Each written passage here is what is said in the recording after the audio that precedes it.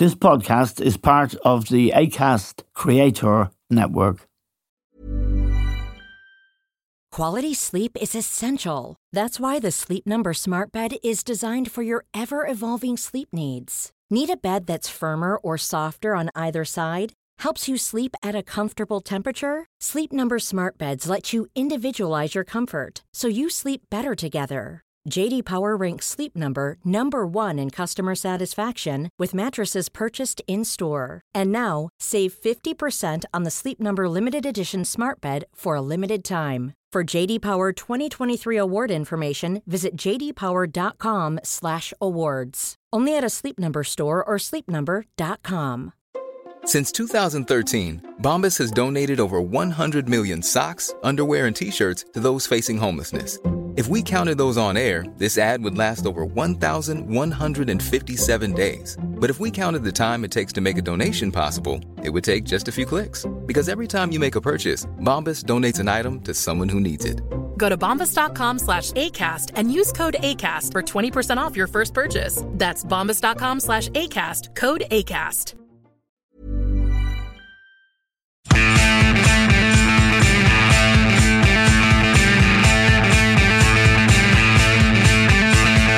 Hello and welcome to The Stand with Eamon Dunphy.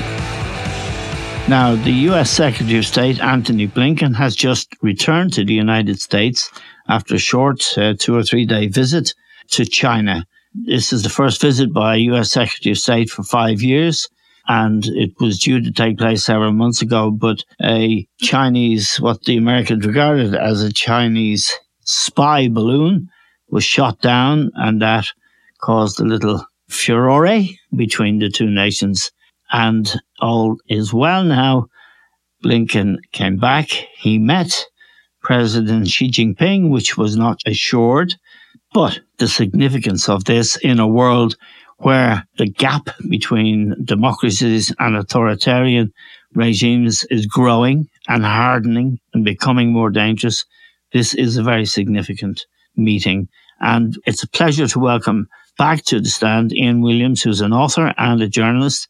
He was a foreign correspondent for Channel 4 News and NBC in Russia and Asia, reporting from all across China. His latest book is called The Fire of the Dragon, China's New Cold War, and it's on the shortlist for the Orwell Prize for Political Writing, the winner of which will be announced very soon. He's also won an Emmy and BAFTA awards for his reporting from the Serb detention camps during the war in Bosnia.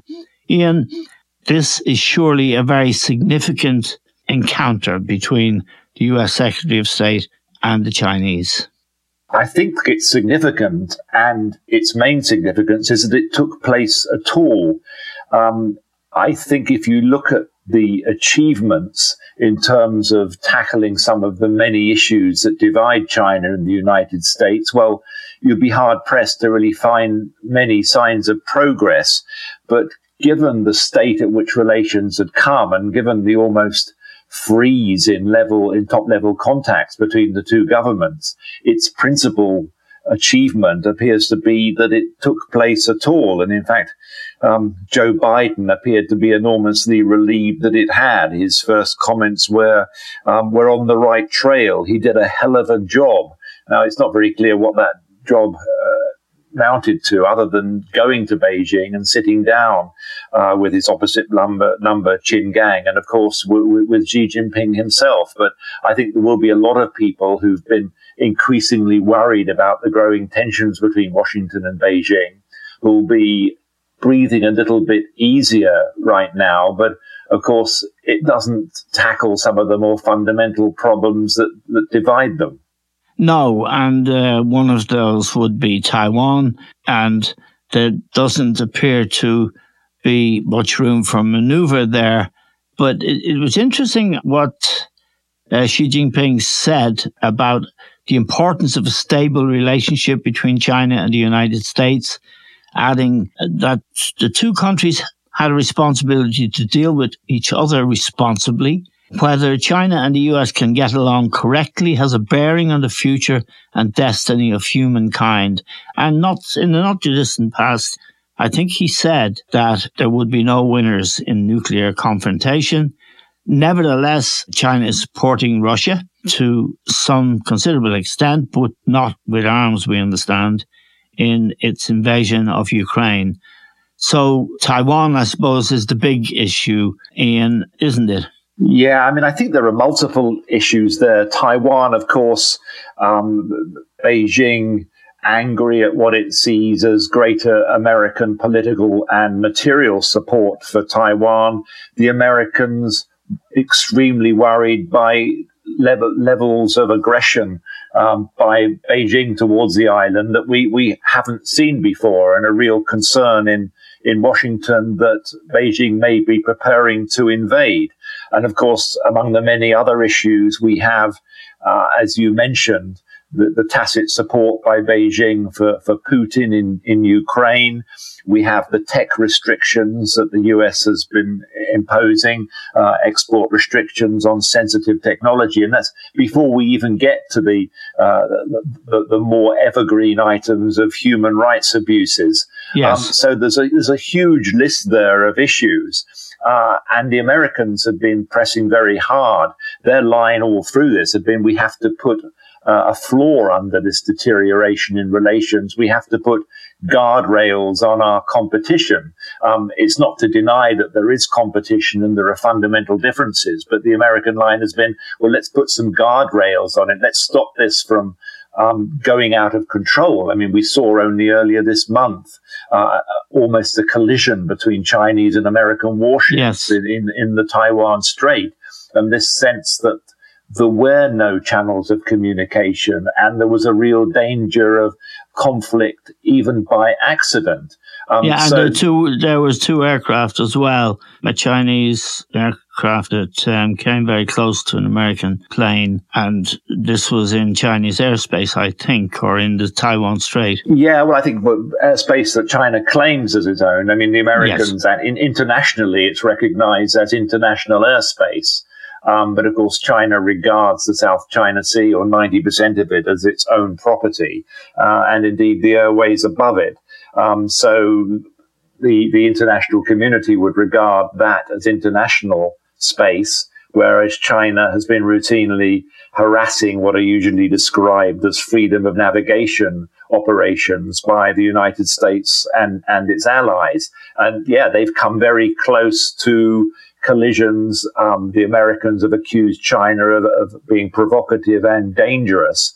And it's significant and worrying that for all the sort of mood music that's come out of this meeting in Beijing, that they have not re-established military-to-military lines of communication, which the Americans were pressing for quite hard. And in fact, the China has continued to resist that. Now, in your new book, The Fire of the Dragon, China's New Cold War, what is the purpose of China's new Cold War and how is it being conducted? Well, it's being conducted in multiple ways. When I wrote the book, that subtitle was deliberately provocative because people were trying to define what this new relationship was. We've seen all sorts of permutations, systemic competition, systemic rivalry, as if they've been bending over backwards, not to use the Cold War analogy. A lot of academics would argue that there was only one Cold War, that it describes a distinctive time in our history, and that it's wrong to use it to describe China, which is not so separate from the international system as the Soviet Union was. Arguably, America, China, Western democracies are part of a single system these days. But I argue that China is waging a form of Cold War with multiple tools on multiple fronts. This ranges from cyber to the Arctic to the South China Sea to the Himalayas, where there have been conflicts with India. And this is China asserting a new aggressiveness, asserting its interests in a way that we haven't seen before. Is the Belt and Road, sorry to interrupt you, Ian, is the Belt and Road project, which I don't fully get, but I think I know the broad outlines of it. This is influence seeking. This is internationalizing the Chinese influence diplomacy and perhaps creating dependency on China in places like Africa and that. Is that accurate? I think so. I mean, it's on paper, this is the Belt and Road is a curious creature. When you look at it, the term is an umbrella term that's used to describe just about everything China does internationally. Just about any and every project they're involved in somehow gets the stamp of the BRI. But I think at its heart, this is a instrument of geopolitical engineering. It's China seeking to exert its influence, economic and political, in all sorts of different parts of the world. They're overstretched now. There are problems of incredible indebtedness, which are impacting on Chinese banks and companies as they are on the countries which have taken out these loans. It is retrenching. There are issues with it. But yes, Eamon, you're right. It is best seen as a piece of geopolitical engineering on the part of China to extend its influence. Now, Xi Jinping's acknowledgement in his brief statement after meeting Anthony Blinken seems to acknowledge that the United States, and by extension the West, and China need to reconcile their differences in some acceptable way. Yet, we see, I wonder what your opinion is on my introduction about the growing and hardening of the gap between what's broadly the West and the freedoms and the authoritarians, not just Russia and China, but Iran and other places. And do you share the view of some people that Russia's intervention in Ukraine, its behavior in Ukraine, has changed the state of affairs, has changed the environment, and is really a turning point? I think it is a turning point, and I also think that Xi Jinping's idea of stabilizing the relationship is probably different from those of the United States and its Western allies. I think that the Russian intervention in Ukraine has sent a severe warning to the West. It's been a jolt. It's been a wake-up call about dependency, primarily, dependency on a tyrant. And that's not a great idea, whether that tyrant is in Moscow or Beijing. In the sense with Putin, it was all about hydrocarbons. It was the impact on the European and on the global economy. And I think a lot of companies, a lot of countries have thought, well, the dependencies of any sort on an authoritarian regime, bent on possible aggression against a neighbor and with increasingly aggressive behavior internationally, is not a great idea. And we have to address those dependencies. And we have to prepare ourselves for potential tension, shall we say, with authoritarian states, whether that's Russia or China. So in that sense, I think what Putin's done in Ukraine has been a wake-up call more generally about the dependence upon tyrants. Now, the period when people like Angela Merkel, I think indeed George Osborne and David Cameron, when they were first elected in 2010, the idea that trade with Russia, trade with China would create a kind of an empathy, if that's the right word, or certainly an accommodation, and that the authoritarians could be weaned off a little bit, and the prosperity and trade and stuff would, you'd know better than me how to express this, but that it would soften things and that it might lead to the possibility of reconciliation and, in a phrase, a safer world. Is that idea up in smoke? I think it's totally up in smoke. I mean, the German phrase for it, I can't remember it in German, but the translation was change through trade. Yes. And the idea was that through closer economic ties, you hasten the process of economic reform and political liberalization. Now, whether that was in Russia, China, or elsewhere, I think that was always rather naive and more than a little bit self-serving on the part of the companies that were making a lot of money out of that trade. BMWs to China. Yeah, exactly. Well, yeah, they are very beholden to China, and as are a lot of other Western companies who publicly will keep proclaiming their desire to maintain trade with China, but are privately scouring the world for alternative places to build their cars or whatever. But no, I think that we are witnessing the end of the age of naivety. Yes. The delusion is over. Reality is setting forth. But what we haven't got, I don't think, is a coherent policy for dealing with that. I think we've woken up. I think that we're no longer delusional about what Xi Jinping and China represent, but we're far from creating a coherent policy for dealing with him and with China. Yes, and in the context of the Russian aggression in Ukraine, they argue, Putin argues, that this is NATO aggression, that NATO broke a deal that was struck in the late 1990s, that NATO would not move east as a result of the breakup of the Soviet Union. Is that true? And was there ever a deal?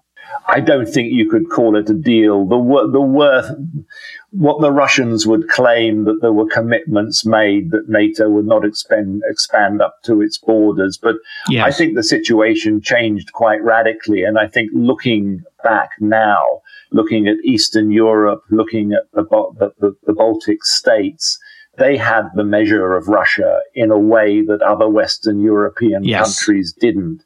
And my issue, I think, with that argument, it implies that somehow NATO and the EU forced themselves on the East Europeans and the Baltics, forced them into Western economic and security structures. The reality is that those countries were more aware, I think, than the rest of us, certainly more so than Britain, than Germany, than France, about the reality of Russia and the danger that Russia would revert to historic norm and the danger that Russia would become aggressive again. And they were very keen. It was they who were pushing that they should become part of Western security structures, Western economic structures, so that they could lock in their newfound freedoms. So it would give them some immunity if Russia returned to type, if Russia became aggressive again. And now we're seeing how right they were, and how important it has been that NATO and the EU embraced those new countries, the new members in the Baltics and the East. And so I don't really have much truck with this argument that somehow this was all provoked by NATO. I mean, it distracts attention away from the essential aggression of Russia, and particularly the aggression of Putin. And in fact, if anything, it shows how correct the Baltic states and East European countries were to seek to have their freedoms, economic and political, secured by membership of those bodies. Now, Ian, in terms of economics and the relationship between the US and Beijing, there's vast trillions in trade done between the two countries. Where does the balance of power lie there, if that's a sensible question to ask? And how might that affect the behavior of both parties? I think that their economies are so intertwined that if there was a major security issue, say over Taiwan, that the damage to both economies would be enormous, because they are dependent upon each other, but they're also highly dependent on the international financial and trade system. So there would be a lot of damage. It's probably, trying to figure out who would be hurt more is probably not productive. It's better to say that they would both be hurt a lot. But both China and the US are looking at ways of loosening dependence upon each other. The new phrase in Europe is de-risking, which has replaced decoupling, which is always a little bit ugly. Sometimes this is presented as a policy invented in Washington. In fact, you could argue it was invented in Beijing, because China's been following a policy of self-sufficiency and developing it and protecting its own technological champions and other companies for some time now. And I think it is sensible to de-risk, to reduce dependencies. I think a major breach in economic relations would be hugely damaging. Hopefully we won't reach that point, and it's more a case of us looking at ways of reducing risk, reducing dependencies, which I think is an enormously sensible thing to be doing. Hey, it's Ryan Reynolds, and I'm here with Keith, co-star of my upcoming film, If, only in theaters May 17th. Do you want to tell people the big news? All right, I'll do it. Sign up now and you'll get unlimited for $15 a month and 6 months of Paramount Plus Essential Plan on us. MintMobile.com/switch. Upfront payment of $45 equivalent to $15 per month. Unlimited over 40 gigabytes per month. Face lower speeds. Videos at 480p. Active Mint customers by 531.24 get 6 months of Paramount Plus Essential Plan. Auto renews after 6 months. Offer ends May 31st, 2024. Separate Paramount Plus registration required. Terms and conditions apply if rated PG. Many of us have those stubborn pounds that seem impossible to lose, no matter how good we eat or how hard we work out. My solution is PlushCare. PlushCare is a leading telehealth provider with doctors who are there for you day and night to partner with you in your weight loss journey. They can prescribe FDA-approved weight loss medications like Wegovy and Zepbound for those who qualify.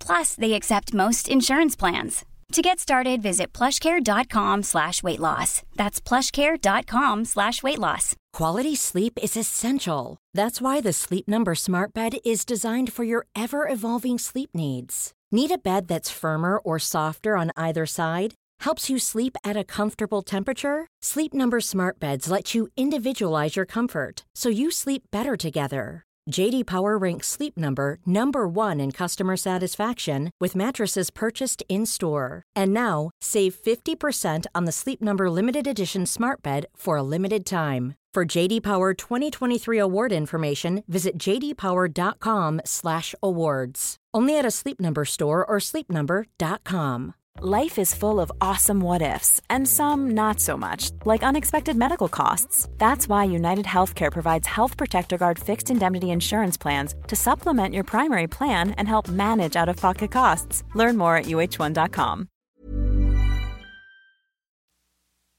Now, Ian, one big risk that is looming is in the United States, where the very idea of democracy is under severe threat, in my view. I'd be interested in your view. The possibility, given the weakness of President Biden's poll numbers and indeed his obvious physical frailty to some extent, although on this business with Russia, I think he's been a superb galvanizer of NATO and Europe indeed, and has done his stuff.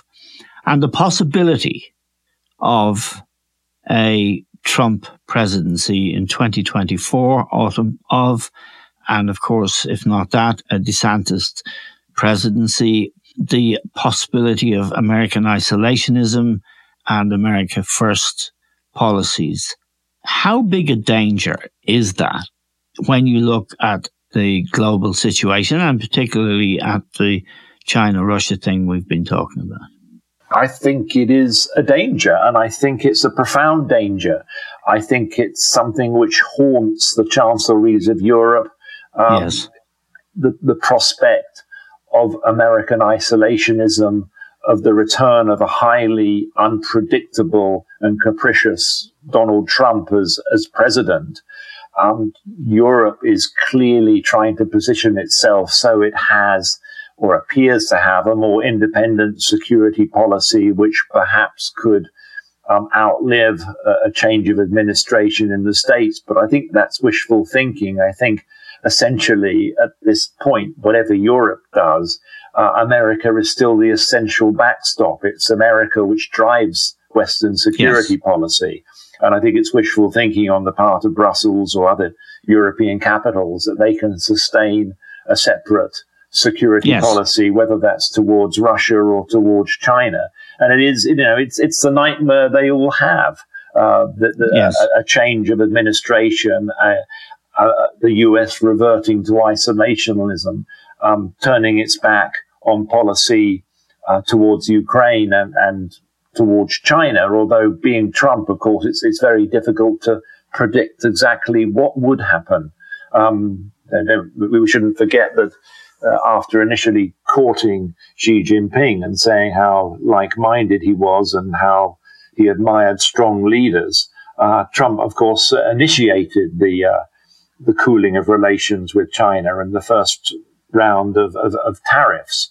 But no, it is a concern. It's a concern, I think, in Western capitals, and clearly there will be calculations in Moscow and in Beijing as they look forward and plan policy in the months ahead.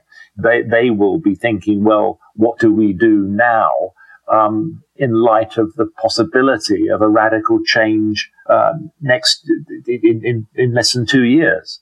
Yes, and just a final thought in historical terms about the confluence here of factors. One of them being that America has spent so much in what they call blood and treasure. If you go back to Vietnam, certainly to Iraq, Afghanistan, and the humiliation of Afghanistan, the withdrawal from Afghanistan, which was overseen by the Biden administration. When you think of that, and you also think of Putin's invasion of Ukraine, his appalling persecution of someone like Navalny, and then when you think of China and Taiwan, there is a confluence of things in that equation, is there?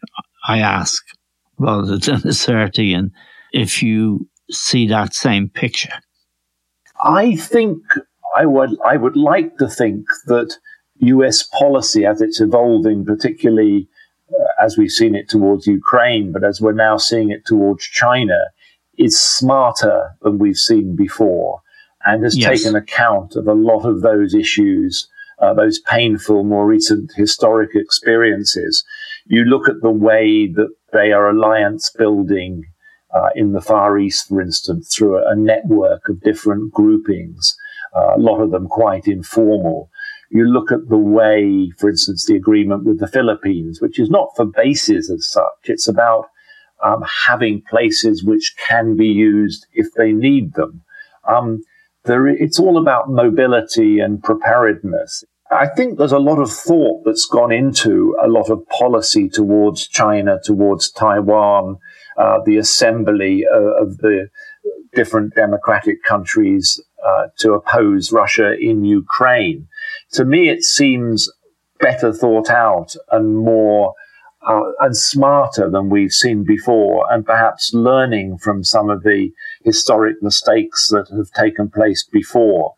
Informal alliances, more economic cooperation to build influence with countries which perhaps previously saw China as the gift that kept giving in terms of money, the BRI. So I'm relatively optimistic that we're seeing a fairly smart policy, but who knows whether that will survive the next US election? Yes, and that really, I suppose, is the big question. But I might add, though, as well, Eamon, there's a couple of interesting things which I thought would be quite upsetting. Well, potentially, had this meeting not taken place in Beijing, that could have further upset US-China relations.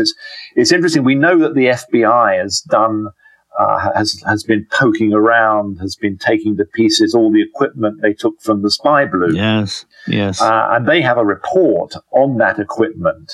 And the reports I've been hearing is that as they were haggling over Blinken's meeting in Beijing, the Chinese were very worried that the FBI would release this report because it was potentially quite embarrassing. There was a lot of kit on that balloon, which you don't have on a weather balloon.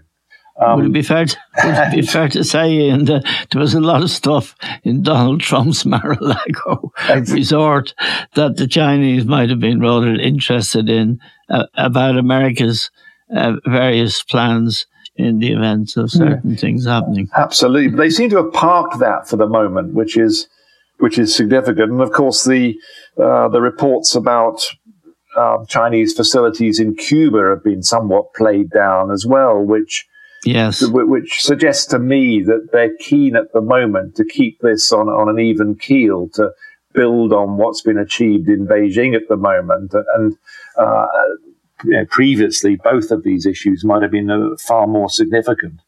Okay, and a small bit of good news from China. We're very grateful to you for joining us on The Stand. Ian Williams is a multi-award winning journalist with vast experience. His new book, The Fire of the Dragon, China's New Cold War, is on the shortlist for the Orwell Prize. And if you want something to read that is deeply absorbing and very intelligent and well written, I suggest you get it. We're grateful to Ian, to all of you for listening. That's all we have time for now. We'll talk to you soon.